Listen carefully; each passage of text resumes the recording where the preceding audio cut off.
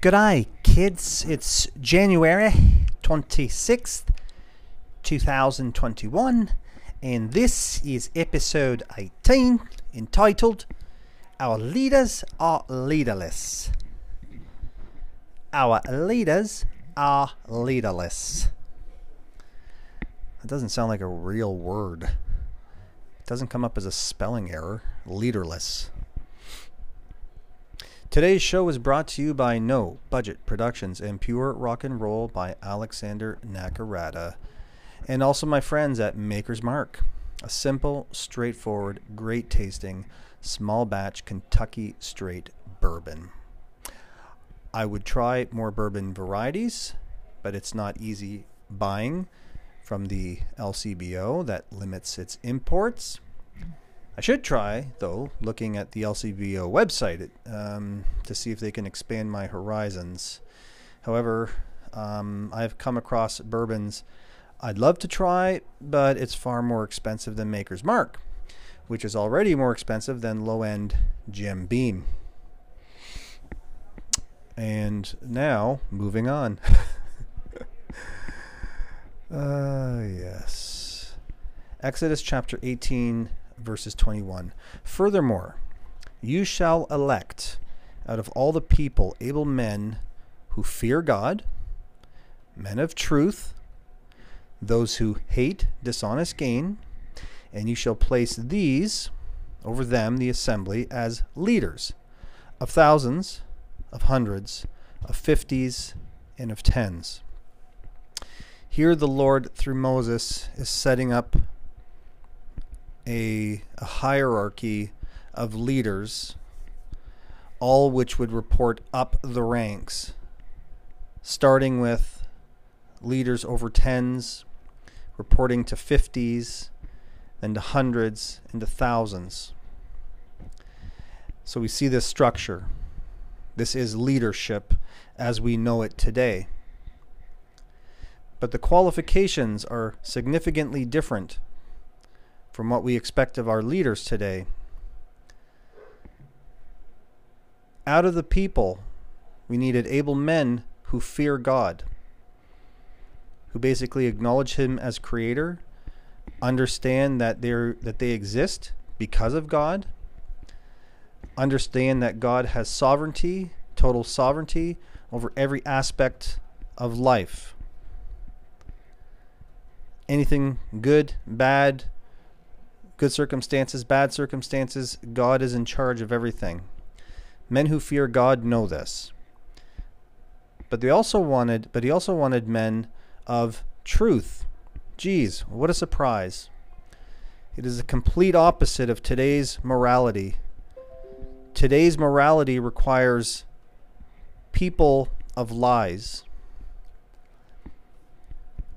Leftism rooted out of atheism, the rejection of God, the antithesis to believing in God is lies. Today's political structure is not like that. It also says to have people or men who hate dishonest gain, cheating, stealing, backroom deals. Do you know how many politicians, high-ranking politicians, come out more wealthy after being a public servant than when they went in? They make all kinds of connections and do shady deals. So if we move into Nehemiah 9, chapter 9, verses 34, let's look a little bit more at leaders. For our kings, our leaders, our priests, and our fathers have not kept your law or paid attention to your commandments and your admonitions with which you have admonished them. So here we're looking at a hierarchy, not necessarily a hierarchy, but a collection of leaders within society. Our kings, our leaders, our religious leaders, our priests, and our fathers, our physical fathers. They have not kept your law or paid attention to your commandments or your admonitions, with which you have admonished them. God was in the proactive steps of admonishing these people, these leaders, to try to keep them in line. But once corruption sets in, it just continues to become more and more corrupt. To think that Moses started off with men of with criteria, high criteria that was extremely important for the leadership role, into a place now where we have a collection of leader types where they're slipping away. And in Micah chapter 3 verses 11, it now talks about the nation of Israel's leaders. Her leaders pronounce judgment for a bribe. Her priests, her religious leaders, instruct for a price. And her prophets, those who are meant to interpret Scripture, and her prophets divine for money. Yet they lean on the Lord, saying, "Is not the Lord in our midst? Calamity will not come upon us." It is a key attribute of those who are deceiving you and lying to you to constantly say that the world is just going to get better and that there is no calamity around the corner. But they themselves are the agents of the calamity that's coming. And you have to be as wise as a serpent to see through the lies and hypocrisy of your leaders.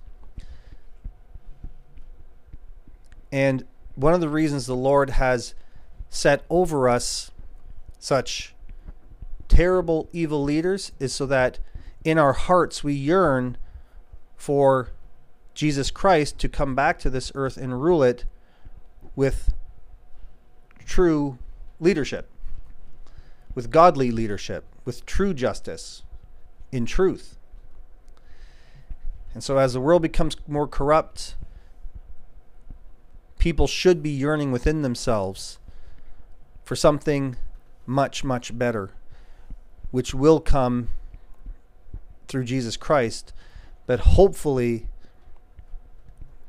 they will, if they're dissatisfied with this leadership, that they will seek the truth and find Jesus.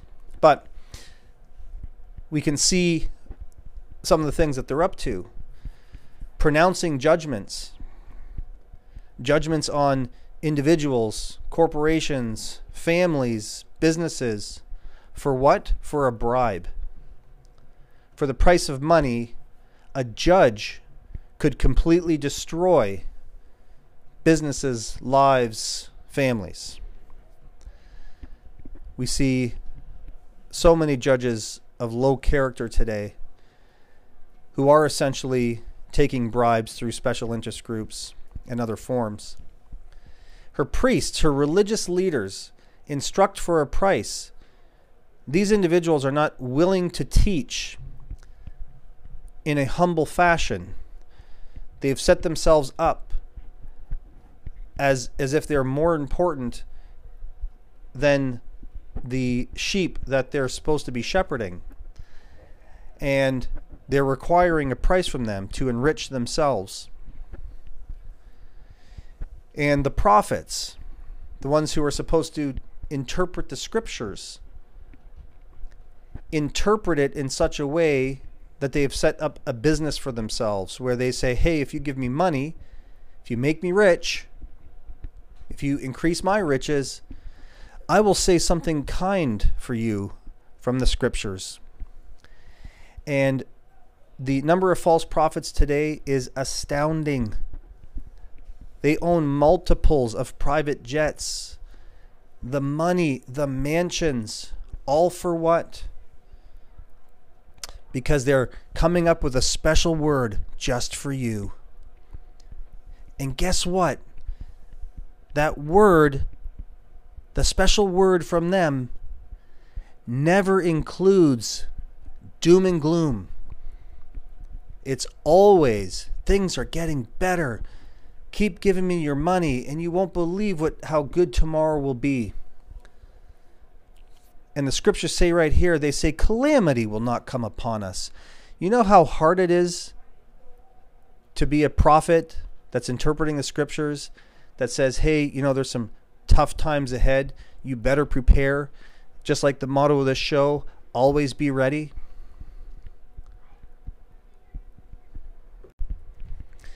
This is what we're up against. Sheep amongst themselves, believers amongst themselves. There's a whole lot of sheep out there. And we have to learn how to live with one another. We have one shepherd, Jesus Christ.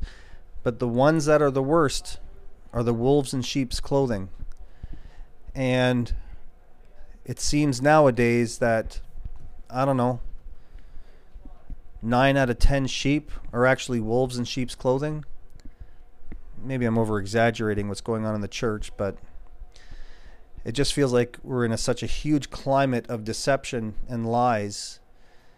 The U.S. presidential election can completely be stolen through deception and lies and dishonesty.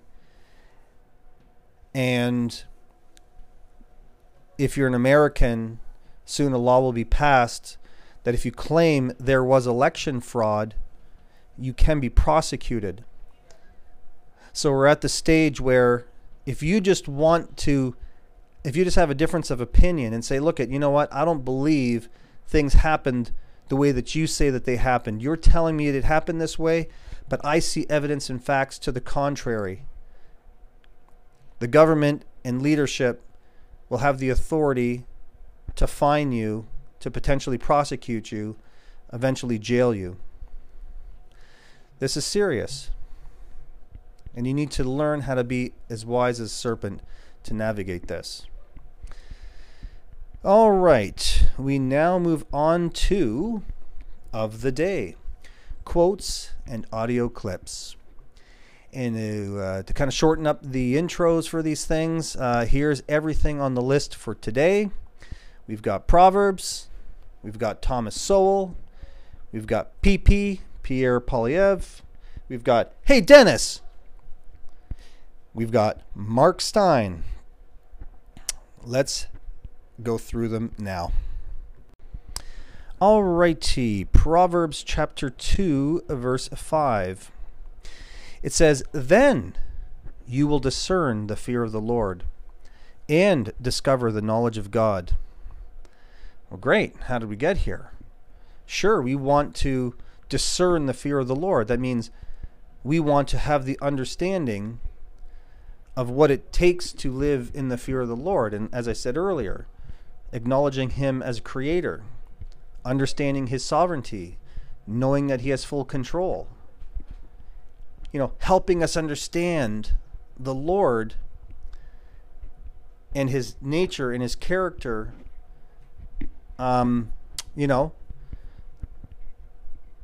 Discerning the fear of the Lord, understanding how to get to that state, and discover the knowledge of God. Right? So these are quests that Christians have. These are ideas and questions that some unbelievers have. But guess what? There's steps to this point. Then you will discern, okay, well, what's before it? My son, if you will receive my words. Oh, I've got to open up my ears and listen. Close my mouth and stop talking. Number 2, and treasure my commandments within you. Oh, so I need to not only listen to your commandments, acknowledge them, but I need to treasure them within me. So I can't be pushing back. I can't be in a spirit of rebellion. I have to be humble. What else? We have to make our ear attentive to wisdom. That means, again, we have to close our mouth and we have to find people who have wisdom and listen to them. Try to learn. Next, we have to incline our heart to understanding. That means that our internal attitude towards the idea of learning needs to change.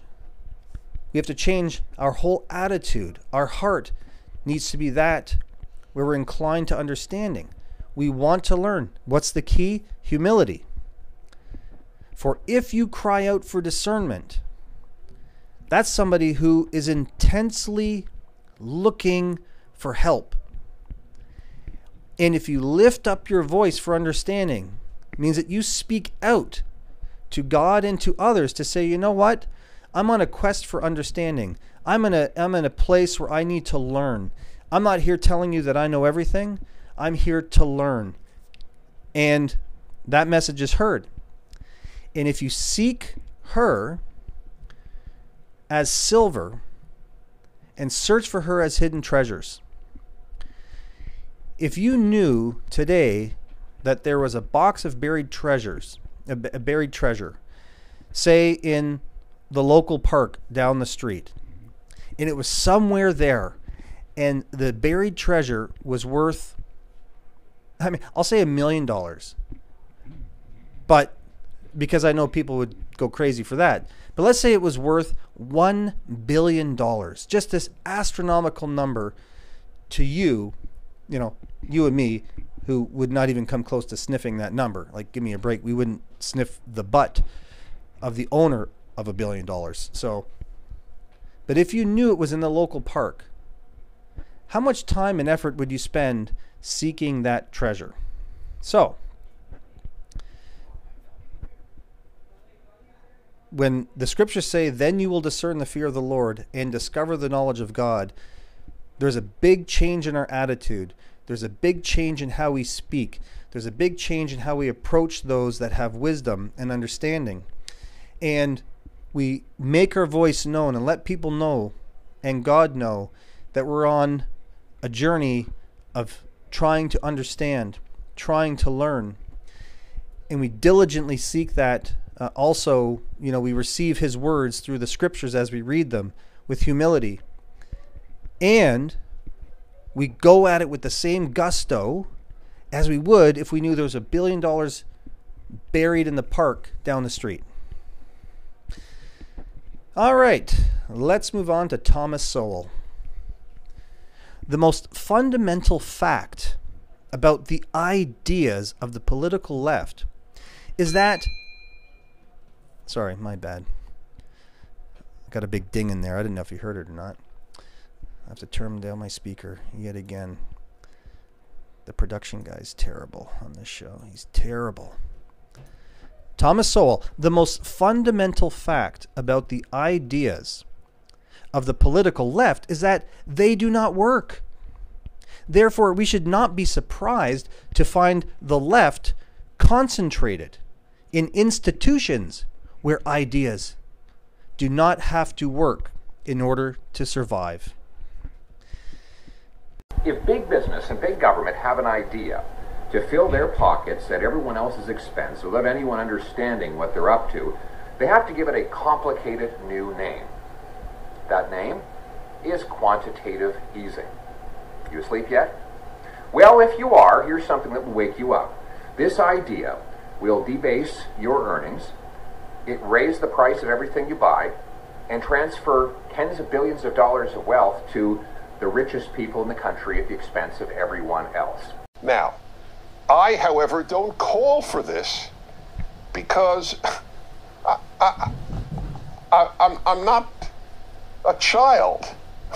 Children believe in this utopian ideal.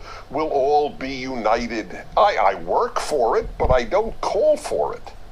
In the Laurentian Mountains in Quebec, Mirabel police were alerted to an illegal party and sent the boys round to shut it down. 36 attendees were each fined $1,546. That's an expensive party. An hour and a half west in Gatineau, a 17-year-old boy was heading back to his home in Ottawa, Ontario, after ice fishing at his dad's ice fishing hut in Aylmer. Quebec. He nearly made it. He was one stoplight from the Ontario border when the Quebec police pounced and pulled him over. It was 12 minutes past 8 o'clock, which is when the nightly curfew descends on La Belle Province. 12 minutes past curfew, because he had been driving slower than he'd realised due to the ice and snow and poor road conditions. A grown-up would have been on the hook for the full $1,500, but as he is a minor, les flics find him only $561 for his 12-minute breach of curfew in poor road conditions. Ben,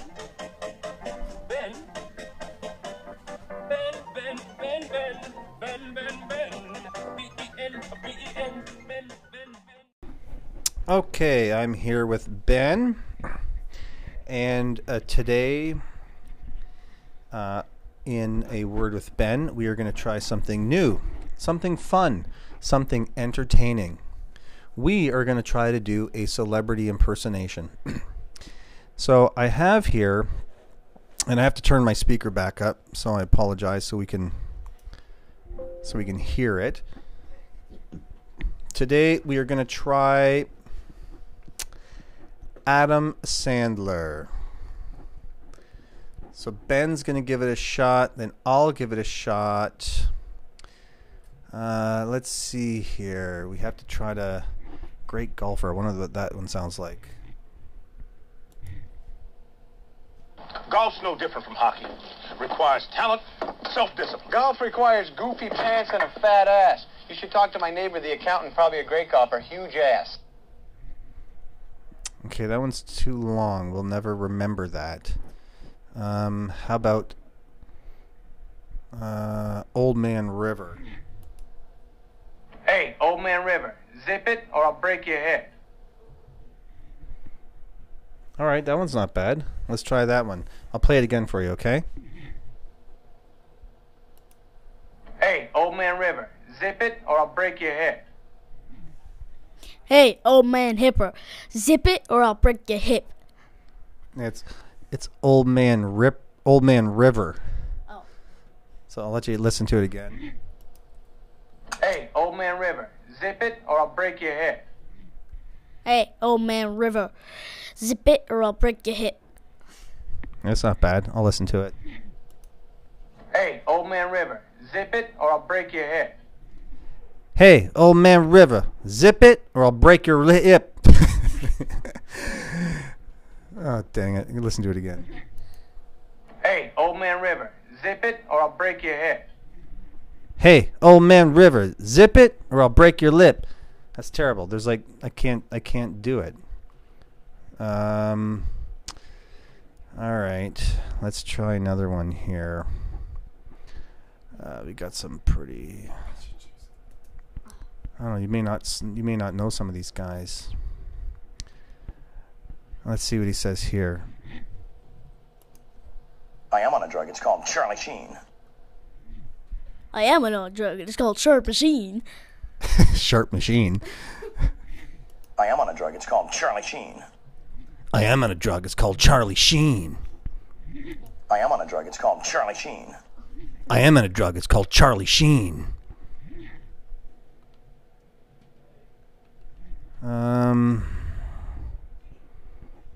Let's see what this one says. Don't be special. That didn't even sound like him. They're boner pills, Joe. No, that didn't have Charlie on it. Maybe this one. It fires in a way that is, I don't know, maybe not from this particular terrestrial realm. No, that doesn't do it. Okay, Ben, you pick one. How about Christopher Walken? He's got a weird New York accent. Let's see. I'm an angel. I kill firstborns while their mamas watch. I turn cities into salt. I even, when I feel like it, rip the songs from little girls, and from now till... You know who I am?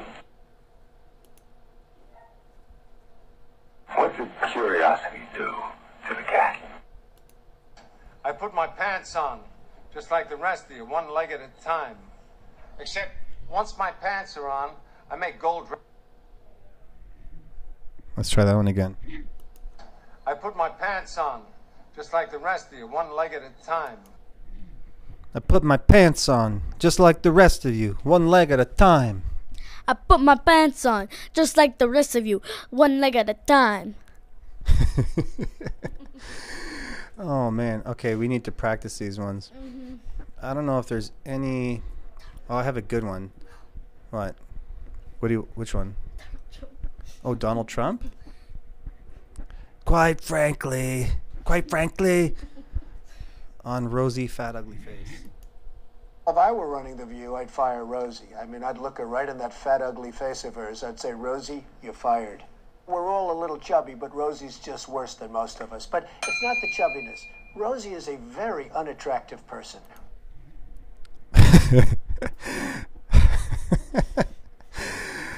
I don't know if I can do that one. How about you're fired? No, it wouldn't go. A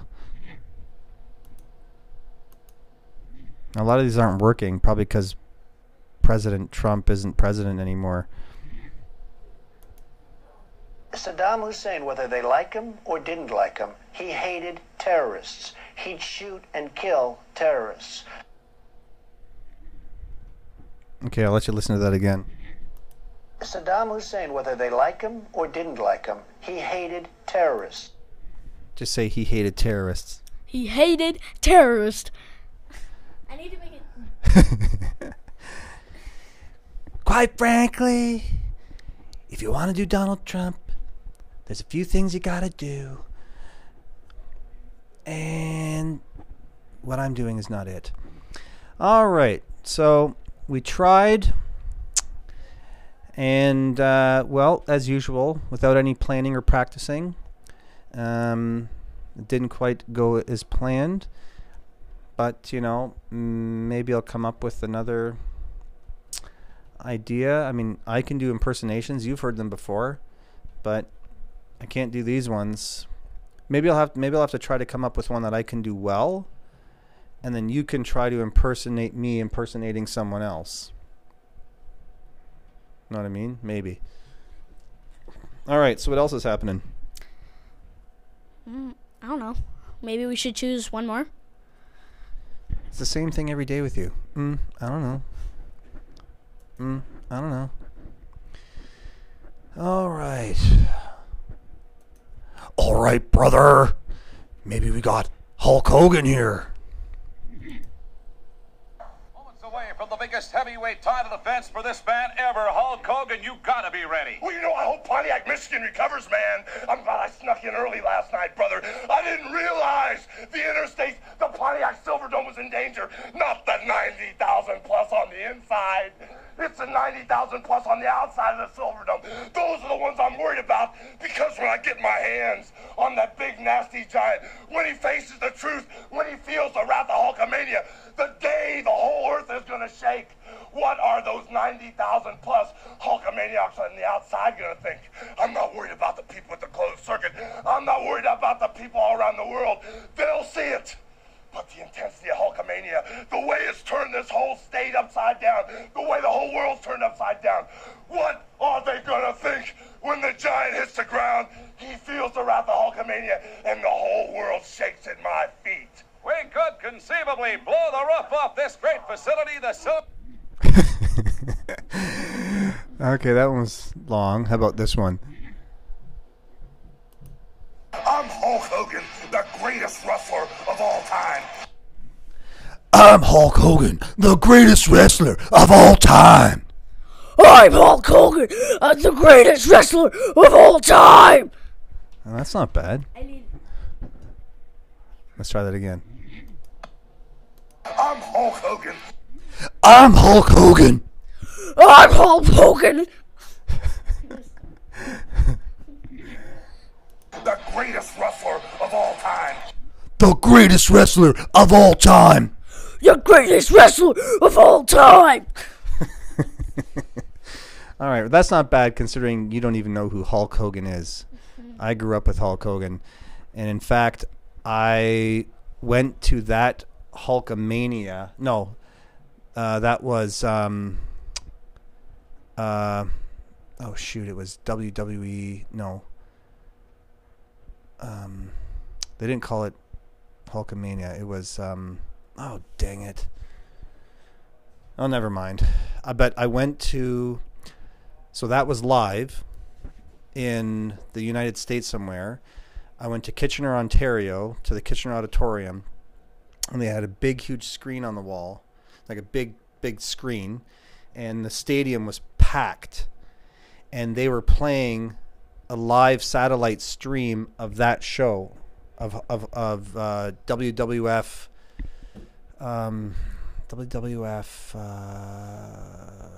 Anyway, it was like once a year they did this big thing where like there was major battles. So every stadium that was playing it was packed across anywhere in Canada and the United States. And there was so much energy. People were yelling and screaming, having a great time. I'll have to look it up for you. Yeah. All right, Ben. Nice talking to you. You too. Talk again soon. You too. Okay, say bye now. Bye. Always be ready and fight like a warrior for truth and justice. I love you all. Talk to you again soon.